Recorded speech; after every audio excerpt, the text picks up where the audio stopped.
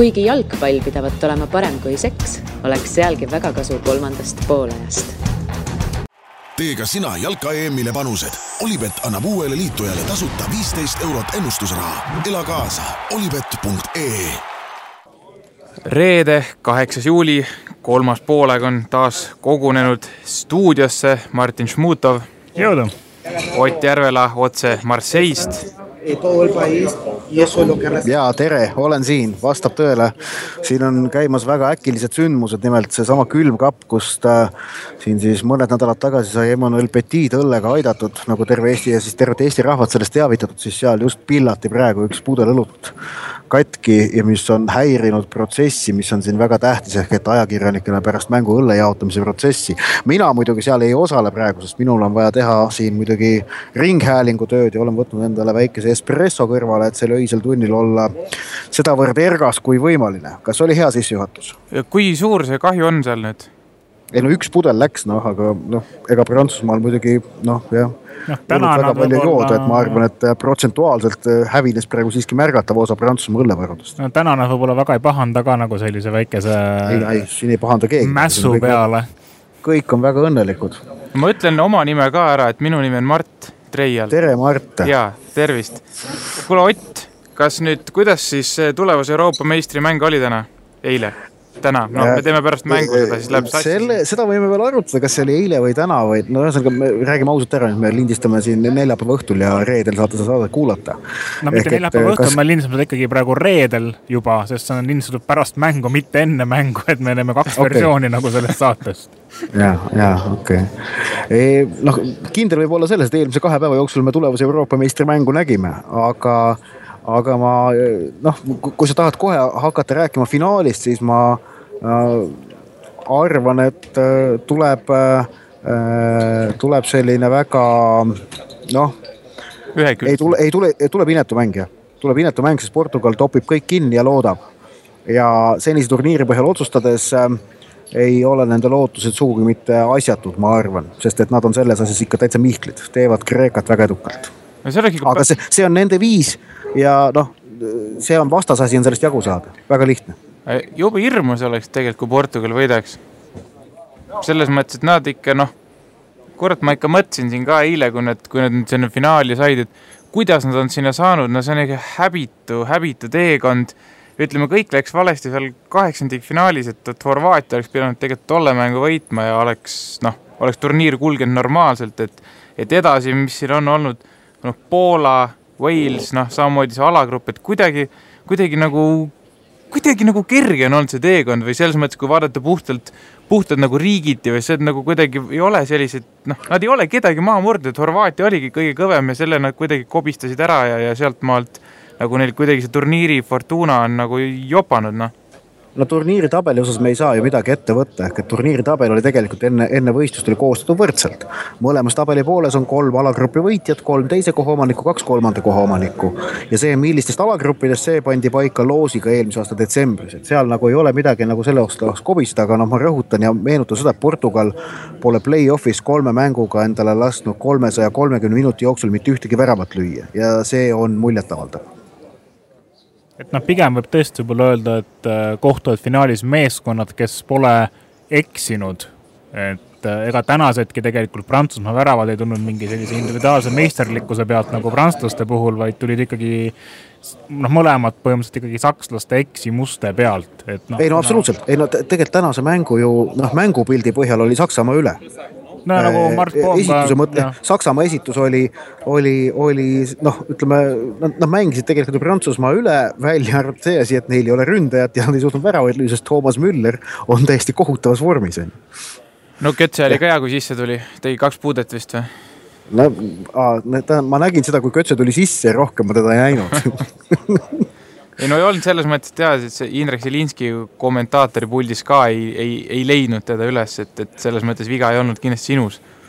Aga seal muidugi tänasest mängust nüüd tuleme, me hakkame siin hüppama nende 2 mängu vahel, aga see selleks, et rääkides nüüd sellest Prantsusmaa-Saksamaa mängust, siis Bastian Schweinsteigeri mängitamine sellel EM-il on minu meelest Joachim Löövi vast suurim eksimus olnud.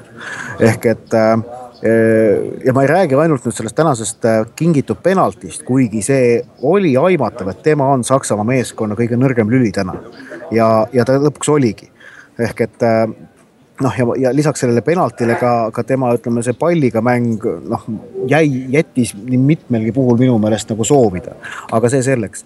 Tema eksimus seal otsustas. Ehk et Schweinsteiger valiti siia meeskonda ikkagi vanade teente pealt. Lisaks kõigele muule on ta ju vormist väljas, sest tal on selja taga päris kohutav hooaeg, mis oli vigastustest räsitud.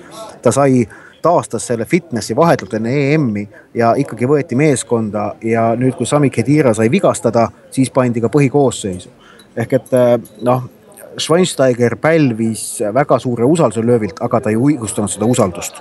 Ehk et see on Saksamaa, ma arvan, suurim viga sellel turniiril. Ja Joachim Löövil on nüüd saldo see, et ta on peatreenerina 5 korda viinud Saksamaa poolfinaali, 2 korda finaali ja 1 korra finaali võitnud.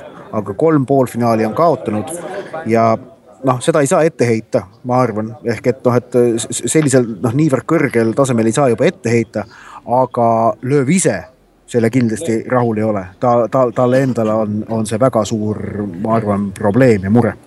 Et see käsikäeks, et tõenäoliselt ajaloos, ma ei ole muidugi Wikipeediat nüüd kiiresti lapanud, aga et ei ole ka sellist meeskonda, kes on veerandfinaalis ja poolfinaalis enda vastu penalti saanud ja ikkagi finaali jõudnud. Ma arvan, et ei leia nagu sellist näidet, aga käsikäeks, aga minu arust nagu Schweinsteiger oli mängus sees, aga see esimene vigastus Boatengile ja siis järgmised vahetused olid kõik tegelikult kas ebaõnnestunud või töötanud. Isegi see ründajat veel lõpuks sisse toomine ikkagi kadus ära. Nad on nagu see Saksamaali äärtel oli tegelikult terav ja see oli neil ruumi nagu seda palli keskele tuua, aga nende vahetuste kuidagi kaotati ka see nagu täiesti ära ja hakati kuidagi keskelt nagu toppima, kus oli lihtsalt mingi 16 mees koos.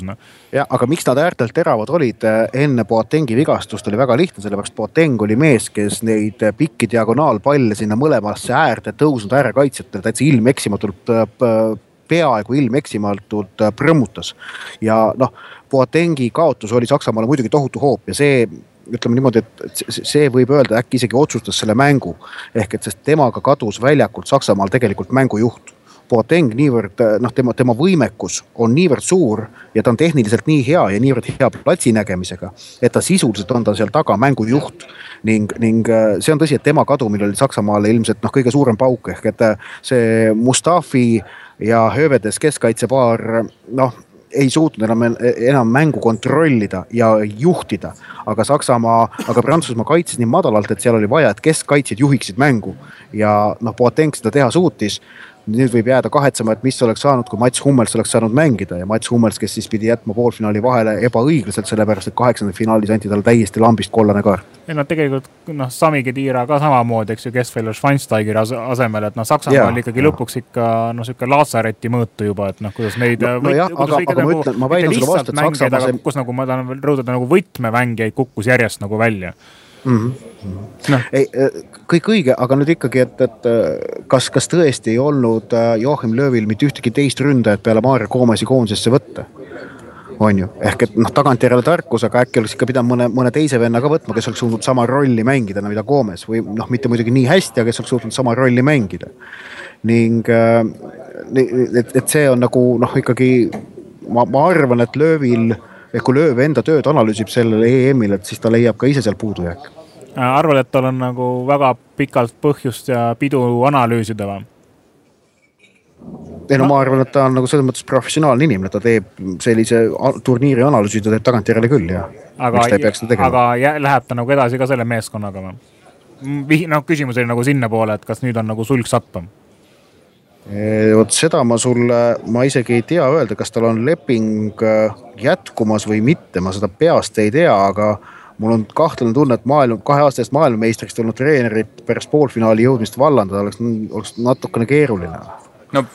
Pluss ikkagi natukene oli ju temast mitteolenevatel põhjustel tõesti, et siin nendest põhimeeste puudumistes Hummelsis Khedirast on juba räägitud ka, et sellisel tasemel, kus vastas oli Prantsusmaa, kellel oli nagu kõik mehed rivis ja Prantsusmaal tõesti see mootor töötas, et see on ka natukene, eks ju, Löövist mitte olenev põhjused, aga minu meelest täna see ikkagi see, mis nagu pööras nagu pea peale, et lõi nagu Saksamaal kopsu kokku, oli ikkagi see selline, ütleme mängukäigule pigem mitte vastav see penaltist taha jäämine, et selline, see lõi kuidagi nagu neil, ähmi teised, sellest nad minu meelest nagu päris hästi ei taastunud, et see teise poole algus, kui veel Boateng oli ka mängus, et tegelikult oli ju seal ka Prantsusmaal kohe variant lüüa ka teine ja ütleme, oli selline, Saksamaa nagu minu meelest lõplikult ei toibunudki ära sellest nagu kaotuse šokist või sellisest külmast dušist nii-öelda, kui siin minna väga, väga klišeeliseks ära, et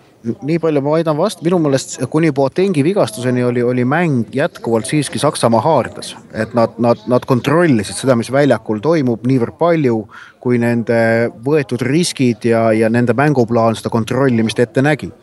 Aga Boatengi vigastusega see kontroll kadus ja sealt siis tuligi tegelikult lagunemine, mis tipnes selle 0-2 väravaga, eksis seal vist kõigepealt minust Joshua Kimmich, aga noor mees, kes tegi muidu väga hea turniiri, aga see oli ju tegelikult tagajärg, mitte otsene põhjus, et ma arvan, et kui seal oleks olnud nagu põhikaitseliin väljakul tol hetkel, siis seda Kimmichi eksimust vaevalt ka olnud oleks. Ma lihtsalt vahepeal ütlen ära, et Löövi leping kehtib ikkagi 2018 MM-i lõpuni, ehk et tal praegu ei ole siin, ainuke variant oleks see, et kui ta ise tagasi astub või alaliite vallandab, aga ma arvan, et kumbagi ei juhtu. No see 2-0 värav jah, seal Kimmich eksis, siis seal kes see mees oli, lasi Pogbaal ennast väga lihtsalt nagu ära tõmmati, et veel tagatipuks nagu Neueri ka ebakindel välja tulek, et seal nagu ütleme, eskaleerusid need eksimused, et seal jah, ütleme Saksamaa kollektiivselt hävis kaitses selles olukorras nagu, et seal jah siuke võttis juba, lumepall läks veerema sellest Kimmichi kehvast puutest, aga tulles korra nagu selle mängu nagu sisu juurde, et nad kõik nii ETV stuudio kui ka sina tegelikult oluliselt sellega, et nagu Saksamaa mängis paremini, siis ma ise nagu mängu all rohkem mõtlesin, et üks meeskond domineerib ei tähenda nagu suurt midagi, et sellised paar võimalust tegelikult Saksamaal ka olid, aga midagi sellist väga kuldset nagu otseselt võib-olla mitte, et kas mitte siis nagu Prantsusmaa äkki ei mänginud taktikaselt nagu õigesti just, et nad ei tormanud kuhugi sinna pea ees ette, vaid oligi see, et me ise ei eksi ja me leiame selle variandi nagu. Ma arvan, et Prantsusmaa peatreener Didier Deschamps pärast esimest poolaega oli õnnejunn omadega, et ta seda mängu juhtis. Õigemini oleks olnud õnnejunn ka siis, kui see poolega oleks lõppenud 0-0 viigiga. Sellepärast, et minu meelest tegi Prantsusmaa peatreener tegi ikkagi vea koosseisu nimetamisel, et ta N'Golo Kanteed ei nimetanud algkoosseisu. Selles mängus oli Prantsusmaal selgelt Kanteed vaja, sellepärast nad ei suutnud mängu keskvälja üle kontrolli saada, mis tähendab, et nad pidid mängima, nemad olid nagu kaitsesse surutud. Ja N'Golo Kante Leicester City's oli ju briljantne just nimelt selles rollis, kus tema meeskond on kaitsesse surutud, tema peab seal seda kaitseliini esistsooni patrullima ja kontrollima, ta on selles maailma top 3, kui mitte maailma kõige parem mees. Ja tegelikult ka tema väljakule tulemisega ka Prantsusmaa mäng paranes, kusjuures kui ta teise poole keskel platsile tuli. Ehk et sellega nagu ka Prantsusmaa selle lükke lõpuks tegi, aga ma arvan, et oleks pidanud mängima algkoosseisus ja sel juhul ei oleks olnud see Saksamaa surve sedavõrd lämmatav. Tõsi, Prantsusmaa õnneks selle Saksamaa surve lõppviimistlus oli täna täiesti puudulik, sellepärast et Saksamaal ei ole lihtsalt mees, kes suudaks palli väravasse lüüa. Aga miks nagu Saksamaad kiidetakse, miks mina kiitsin ka, et ma ütlen ausalt, esimese poole keskel ma vaatasin pealt ja ma mõtlesin, et ma vist ei ole oma silmaga nagu staadionil viibides mitte kunagi näinud mõnda võistkonda niivõrd hästi jalgpalli mängimas, nagu Saksamaa tol hetkel mängis. Mitmekesiselt, igalt poolt tuldi läbi, kõik käigud väga loogiliselt, see, kuidas keskväljal Saksamaa poolkaitsjad kohti vahetasid. Ma ei olnud küll kõige kõrgemal seal meediatribüünil, pigem nagu suhteliselt allpool, aga siin see Stade Velodromi meediatribüün on kõik sedavõrd kõrgel, et nagu see ülalt vaade oli väga hea ja seda oli fantastiline vaadata, kuivõrd õlitatult ja suurepäraselt see kõik toimis. Ehk et ma arvan, et Saksamaad me kiitsime sellepärast, et nende see mäng oli väga ilusasti välja lihvitud ja toimis, aga jah, ta toimis selle piirini, kuniks jõuti vastase väravast umbes 20 meetri kaugusele, siis hakkas nagu kinni hakkima. Mis võib öelda, et see toimis. Jah, ma mõtlen sama, et see viimased 20 meetrit on kõige olulisem ja esimesed 80 meetrit on suhteliselt savi. no ja. Nagu kaugelt ei löö, aga põhimõtteliselt peab lõppama väravaga. See on see põhjus, miks mina nagu Saksamaad kiitsin, mind tõesti nagu lummas see, kuidas Saksamaa mängis.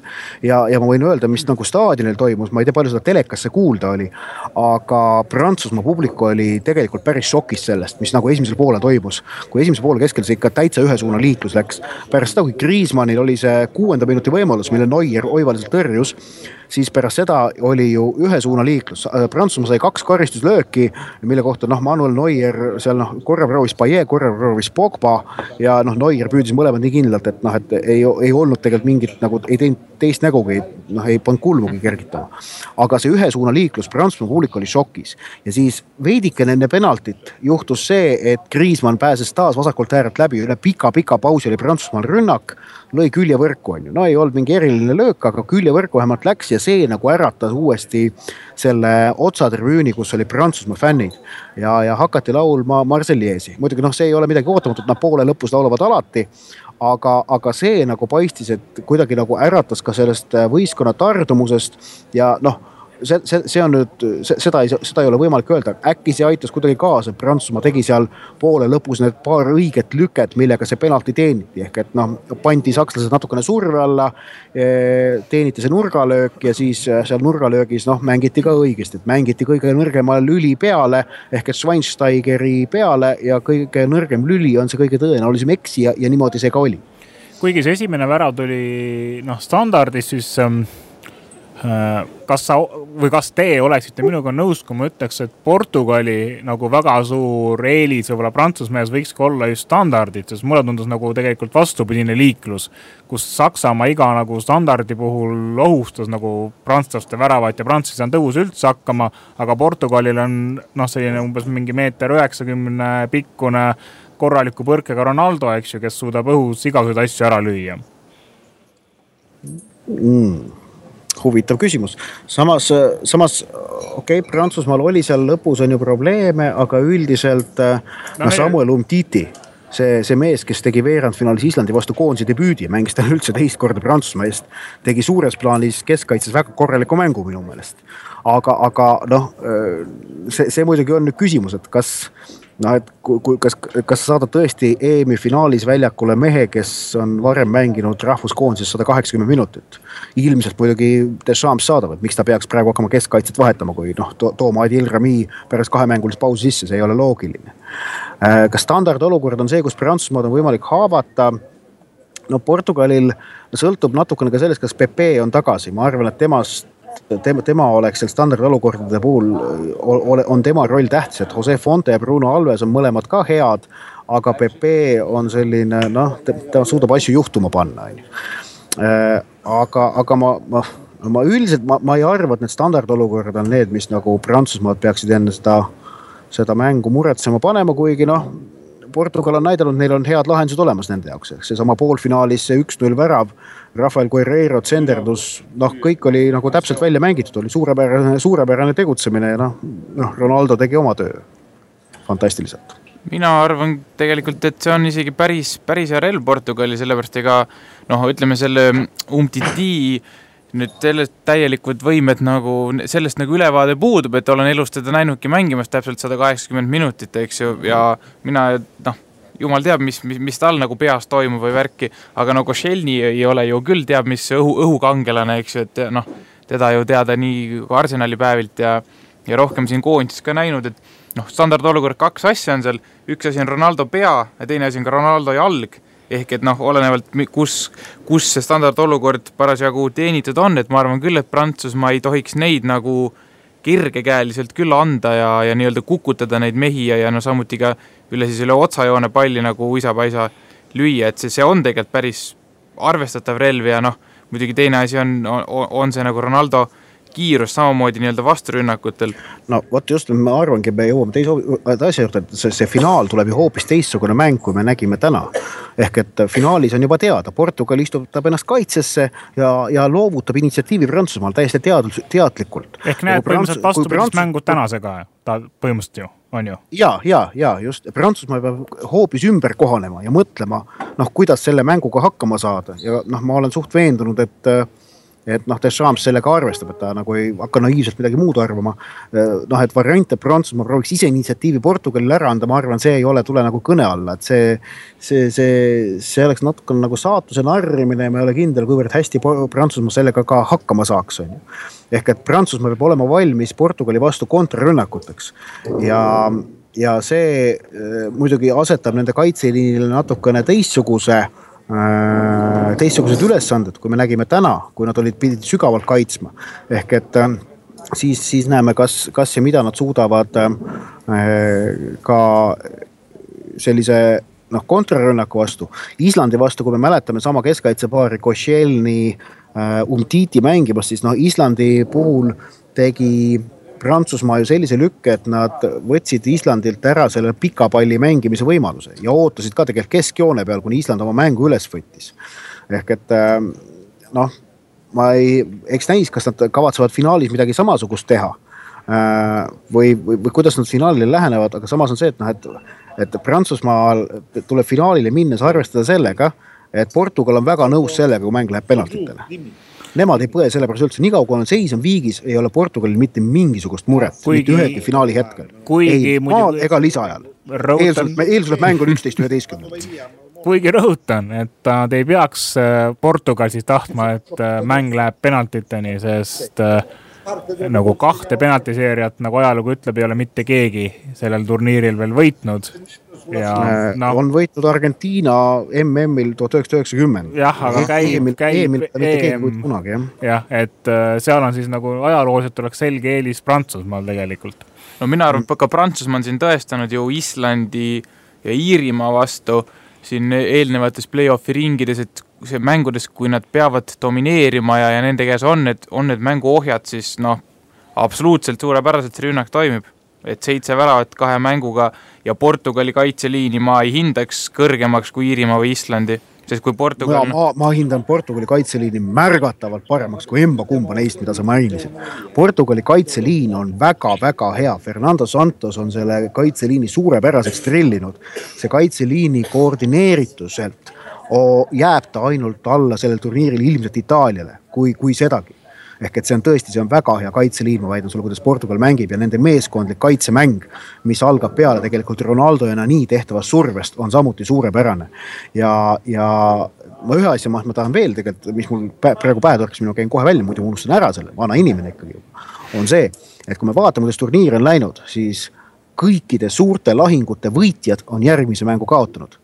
Hispaania, Itaalia võitis, kaotas Saksamaale. Saksamaa-Itaalia, Saksamaa võitis, kaotas Prantsusmaale. Prantsusmaa-Saksamaa, Prantsusmaa võitis.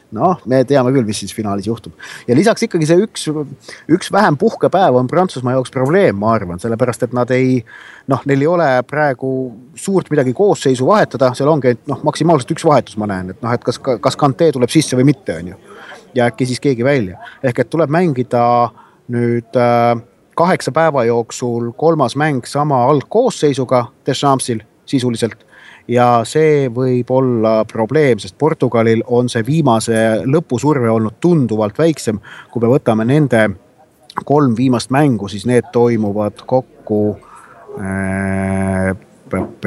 Portugal mängis ju esimese veerandfinaali, on ju. Ja see toimub järelikult 11 päeva jooksul. Ehk et neil on viimase 3 mängu jooksul olnud 3 puhkepäeva rohkem ja see on päris oluline vahe. See ma arvan, võib Portugalile anda eelise selles finaalis. Mitte ma ei arva, ma arvan, et see annabki. Isesi, kuidas nad seda suudavad ära kasutada, aga see eelise see annab. Ma küsin selle lõppenud mängu kohta sult veel küsimuse ka, et Eestis natukene käib paugutamine, et kas seal ajakirjanike seast tuli ka nagu jutuks, et kuidas sai Saksamaa mängu, kes üritas välja Itaalia, vilistada Itaalia kohtunik? Seal mul jalgpallipunkris küsiti sama asja ja ma seal juba vastasin ka, et sellist, üldiselt oli UEFA-l poliitika kuni 2012 EM-ini, et sääraseid asju prooviti vältida, igaks juhuks on ju, et ei tekiks küsimusi. Aga 2012 EM-il nägime, et kui Portugal Hispaania poolfinaali võitis Hispaania, siis finaalmatš anti portugallasele Pedro Proencale vilistada, kes tegi väga hea partii ja lõpetas tolle mänguga ka vist karjääri, kui ma õigesti mäletan. Et noh, et Pierluigi Collina, kes on siis Euroopa Jalgpalliliidu kohtunike boss või kohtunike asjanduse boss, ei näe selles probleemi ja on neid otsuseid teinud ka siin varem, noh, kui me vaatame meistrite liigasse näiteks, kuigi jah, ma möönan, et koondistes on see asi natukene isegi tundlikum, sellepärast et noh, meistrite liigas seal klubides on ikkagi erinevate rahvustega mängijad, et seal nagu äkki see niivõrd palju ei mõjuta. Ent noh, Rizzooli tänasest partiist rääkides, siis noh, üks eksimus tal oli, see oli see 22. minutil, kui Toni Kroosile tegi vea Paul Pogba. Minu hinnangul korduste järgi otsustades, noh, viga oli muidugi selge, aga see oli väljaspool karistusala, et Saksamaad penaltist ilma ei jäetud, ohtlikust karistuslöögist küll ja Pogbale jäi kollane kaart ka tolles olukorras andmata, kui nüüd rääkida.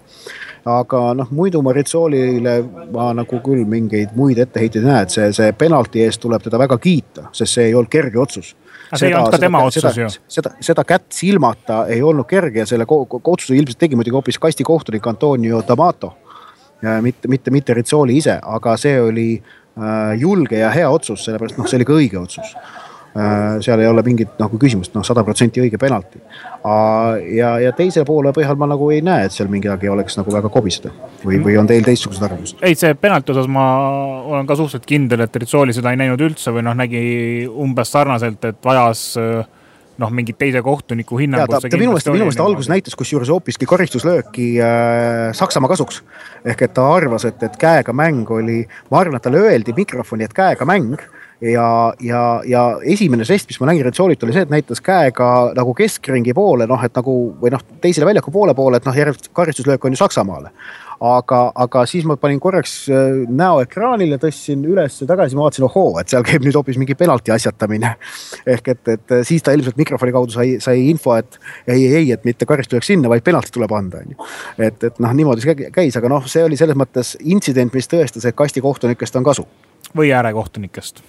See oli kindlasti kasti kohtuniku otsus, ma olen väga veendunud selles. Äärekohtunik kontrollib nurgalöögi ajal suluseisu ja ta ei olnud üldse selles olukorras saanud sees olla, ta pidi vaatama muid asju. See oli kindlasti kasti kohtuniku otsus. Kui hooaja lõpul tehakse mängust video, siis eks me saame võib-olla teada, aga kas see finaali kohtunik on ka paigas või? Ei ole, homme avalikustatakse 90% Mark Clattenburg Inglismaalt, kes teeb siis enne olematu asja suhteliselt minu teada, ehk vilistab 3 finaali siin põhimõtteliselt kuu aja jooksul või 1,5 kuu jooksul, et ta vilistas Inglismaa karikafinaali, vilistas meistrite liiga finaali ja nüüd tuleb otsa tal, ilmselt tuleb ka EM-i finaal. Ma peaksingi kontrollima, äkki Pedro Proenca, sama mees võis äkki saman asja teha 2012, kui tal äkki oli Portugalis ka mingi finaal, sellepärast siis tema vilistas ka meistrite liiga finaali ja EM-i finaali nagu samal suvel. Selline kergemat moodi Grand Slam, aga nagu kohtunikuna tõed teades, mida tema kohtunikuks olemine võib mängupildile tähendada? Ma arvan, et see ei tähenda mitte midagi. Ta on pälvinud Collina usalduse sellepärast, et ta on suurepärane mängumanageerija. Noh, see on see sõna, mida kohtunikud ise arvastavad kasutada, ehk et ta suhtleb väga aktiivselt mängijatega. Ta proovib olla võimalikult proaktiivne, selmet reaktiivne on ju. Ja see on tegelikult hea, sest ta ennetab päris palju vigasid sellega, et ta hoiatab mängijat, ärge tehke, ma vaatan. Ja noh, eks näis. Ja noh, selles mõttes on hea, et Premier League'i kohtunikul, noh, et tal ikkagi seda paksu nahka nagu selle puudumise taha midagi ei jää, et ta on nagu harjunud kõik võimalike staare kantseldama. Ja ma usun, et mängijad, kui senise EM-i põhjal vaadates mängijad on temaga nagu alati nagu teda austanud. Ehk et ta suudab oma otsused ka alati niimoodi kenasti maha müüa, mis on samuti väga tähtis, et see aitab pingeid maandada. Et Rizzoolil täna saab ette heita seda, et ta esimesel poolel ta ei müünud oma otsuseid Saksamaale piisavalt hästi maha, mis ajas Saksamaa närvi. Ja ma ei räägi sellest penaltist, vaid seal mõned otsused ka enne seda. Ja see nagu põhjustas sellist suurt trotsi ja seal poole vile järel pidi Joachim Löw pidi käima oma vahetusmängijaid kohtuniku juurest ära tõmbamas ja neid riietusrühma lükkamas, et seal muidu oleks ilmselt mõni mees võid seal mingi kaardi saada veel, kes olid siis Rizzolid seal väga aktiivselt piiramas. Ehk et see oli vast Rizzoli tänane väike eksimus, aga ma arvan, et Clattenburg, ta on finaaliks kindel valik UEFA jaoks, et ta on kõige kindlam valik, et seal mingid väiksed variandid on, et antakse Kassaile või Masicile, aga ma pigem arvan ikkagi Clattenburg, et muu otsus oleks üllatav. Mis siis saab pühapäeval? Platsil, mitte kohtuniku? Tuleb jalgpallimäng, mis ma arvan, et turniiri parim mäng on meil nähtud. Seda me nägime nüüd äsja, see Saksamaa, Prantsusmaa. Arvad, et see on parem kui näiteks Itaalia või? Mulle meeldis see tänane mäng rohkem, jah. Ma arvan, selle mängu see draama ja need käigud, mis olid siia mängu sisse kirjutatud, olid minu meelest kütkestavamad. Saksamaa, Itaalia oli samuti suurepärane mäng, aga too kulges nagu natukene loogilisemalt ja seetõttu mul äkki see mäng praegu meeldis rohkem, sest ta oli ebaloogilisem ja jalgpalli võlu ongi selles, et siin on ootamatused.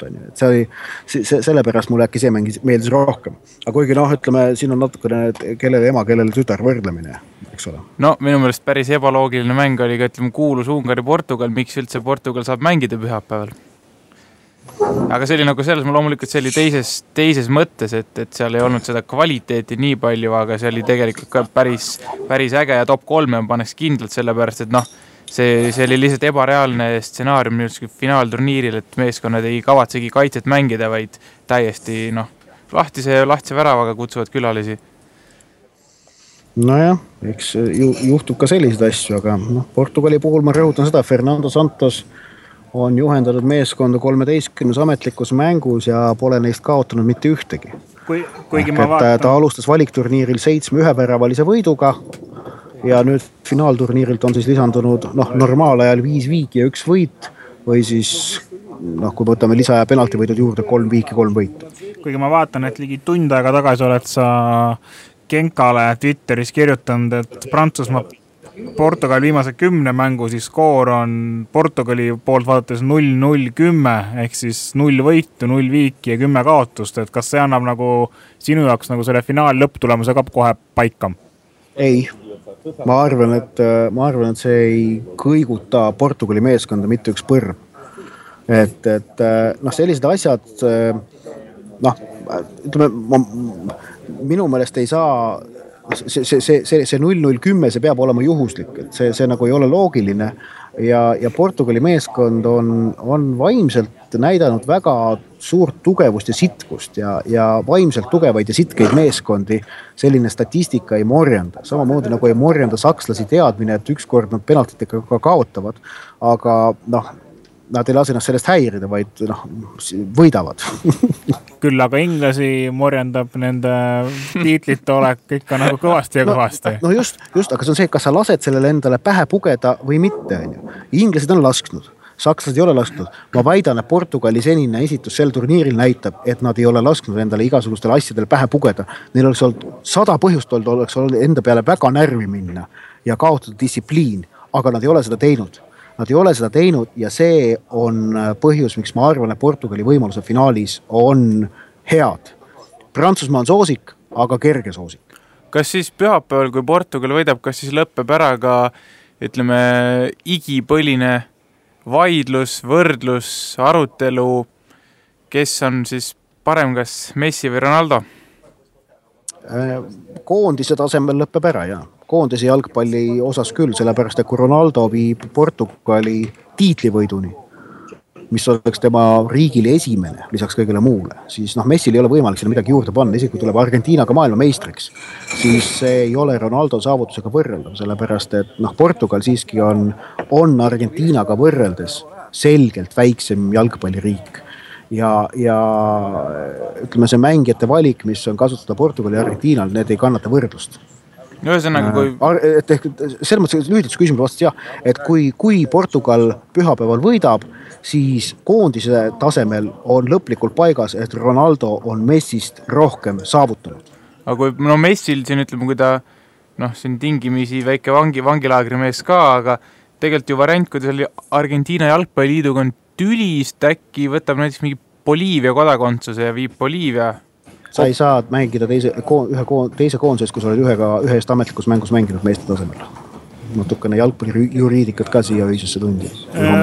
Ja öisesse tundiga korraks meie igipõlise hea toetaja Olibeti poolt, et kas enne ütlesid, et asjad on nagu enam-vähem võrdsed, siis nii-öelda kas siis publikum või kihlvekontor arvavad muidugi vähe teisiti sinust, kus ma usun. Väga selge soosik on muidugi sellel mängul Prantsusmaa, kes oli ka enne turniiri, oli number 1 soosik võidule muidugi. Portugal oli seal, ma ei tea, 15 umbes. Ütle mulle, palju Portugali võidu koefitsient on? Mitte normaalne võidu, vaid see, et nad võidavad Euroopa meistri. On siis Prantsusmaa on 2,8 ja Portugal on 1,44. Ei, vastupidi, vabandust. Ja, et siis Prantsusmaa on 1,44 ja Portugal on 2,8. Ma arvan, et raha Portugali panemine on hea väärtusega panus. See on tõesti hea väärtusega panus, ma arvan. Hea väärtusega panus oleks seda teha olnud enne turniiri, nagu mõni tegi, koefitsient 21. Just saying. No siis tasuks muidugi enne finaali see maha müüa. Mina arvan, kui vastav kontor pakub sellist võimalust. Mina arvan, et hea väärtusega panus oleks anda Portugalil 1-0 handicap ja panna Prantsusmaa võidu peale siis raha ja siis saab rikkaks. Ma koefitsienti ei tea, aga Prantsusmaa võidab selle finaali, ütleme 3-0. 3-0 või? No, muidugi. Miks sa nii optimistlik oled? No okei, välistame on ju, kui jätta kõrvale need variandid, et kumb võistkond jääb vähemusse, on ju, mis nagu muudab kõike, siis ma arvan, et see finaalis ei lööda üle 2 värava. Ei tundu kaasa 20 minuti jooksul ei lööda üle 2 värava. Tõesti ei tundu ka väga nagu tõenäoline seda turniiri kas või keskmisi vaadates, et muidugi probleem on võib-olla selle mängus see, et turniiri ainsalt 2 ründajat on nüüd korraga nagu platsil ka, et nii Griezmann kui nagu Ronaldo, et sealt võib siis nagu mõlema poolt nagu natukene tulla. Ei no midagi ole, siin on selles mõttes, asi on selge ju. Platini lõi ühel EM-il, kas oli siis 1984 äkki, kui Prantsusmaa võitis ka kodus, lõi 9 ära, praegu on Griezmannil 6, pühapäeval 3, miinimum saaks samale pulgale tegelikult ju tahaks lüüa ka selle 10. ära ja oleks... Ronaldo on ka praegu selle 9 peal, aga tal on 4 EM-i peale kokku see, mis muidugi, ma rõhutan, et... Avab uue vaidluse. Ei, see, mis seda uue vaidluse on, et selle statistika puhul ma kuulsin, nägi ka, et mingid hakkasid irisemad, mis mõttes, et Ronaldo saab kõige resultatiivsemaks, et mis saavutus on, et Platini lõi need ühe turniiriga, vaat see on õige vend. Halloo, sa oled 4 EM-il väravat löönud, see tähendab seal 12 aastat olnud Euroopa absoluutses tipus. Selle üle nagu viriseda, see on nagu täielik idiootsus minu meelest. See on ju 16 ise kott. Ei, 4 EM-i on siiski 12 aasta jooksul. 2004, 2008, 2012, 2016. Siin ei toimi, see 4x4 ei toiminud. Jaa, see ei toiminud, jah. Aga ega 2020 EM-il ma arvan, Ronaldo on ikka reviis. Ta võib seal juurde lüüa. Miks ta ei peaks olema? Ta on 35 siis. Ma nagu ei näe, et ta siis oleks lõpetanud. Igal juhul jutu point on see, et Prantsusmaa lööb palju väravaid ja Portugal, tegelikult võib-olla lööb ka ikka ühe ära. Ei kui peame siin ennustus avamas, ma olen vist juba siin saates rääkinud ka, aga mina tegin selle EM-i eel täpselt ühel ennustusvõistluse osale, mis me oma heade klassivendade sõpradega ikka suurturniiril tegime. Ma ennustasin meistriks Portugali. Ma panin ta osaliselt sellepärast, et ma olin veendunud, et keegi teine ei pane ja siis, kui ma pihta saan, siis ma kindlasti võidan. Aga nüüd on selgunud selline neetud närune asjaolu, et mul hea sõber Gert tegi samasuguse triki ja ta on nagu muid asju paremini ennustanud. Et kui nüüd Portugal Euroopa meistriks tuleb, siis ma saan ainult teise koha. Aga õnneks on ka see väikese auhinnaga seotud. Aga selles mõttes, et Portugali šansid on päris korralikud. Ma arvan ikka päris korralikud. Siin on mitu asja, mis viitab, et neil on, ma ütlen, see lisapuhkepäev, nende väga kindel ja pidav kaitse, mis pole 3 mängu mitte ühtegi väravat lasknud. Ronaldo selgelt tõusev vorm. Ma nagu ei näe, surve on selles finaalis ju Prantsusmaal. Ei eks me pühapäeval võime selle Indisse uuesti käima panna, siin pole mõtet pikalt vaielda, tõesti igasugu teooriad võime ju... Ma tahan ka, mida Martin ennustab, ma tahan seda ka kuulda. Ärgu pugegu seal peitu kuskil. Ma muidugi arvan, et Prantsusmaa on siin parem, et mul oleks küll väga vaja Portugali võita, aga eks ma selle kuidagi elan üle ka, kui see niimoodi ei lähe, aga mänguliselt mulle tundub Prantsusmaa nagu... täitsa nagu mõnusa soos ja neil on nagu kõik liinid on paigas. Et kui Portugali puhul on ikka mingid küsitavused seal isegi nagu ründe poole pealt, siis nagu Prantsusmaal ei tundu nagu kuskil mingit nõrkust olevat ja eks see koduseinte tugi on tegelikult ikka sellisel tippmeeskonnal väga-väga suur pluss ka. No mina ütlen, tuleb Portugalil pidi ka 2004 olema, aga tuli Kreeka.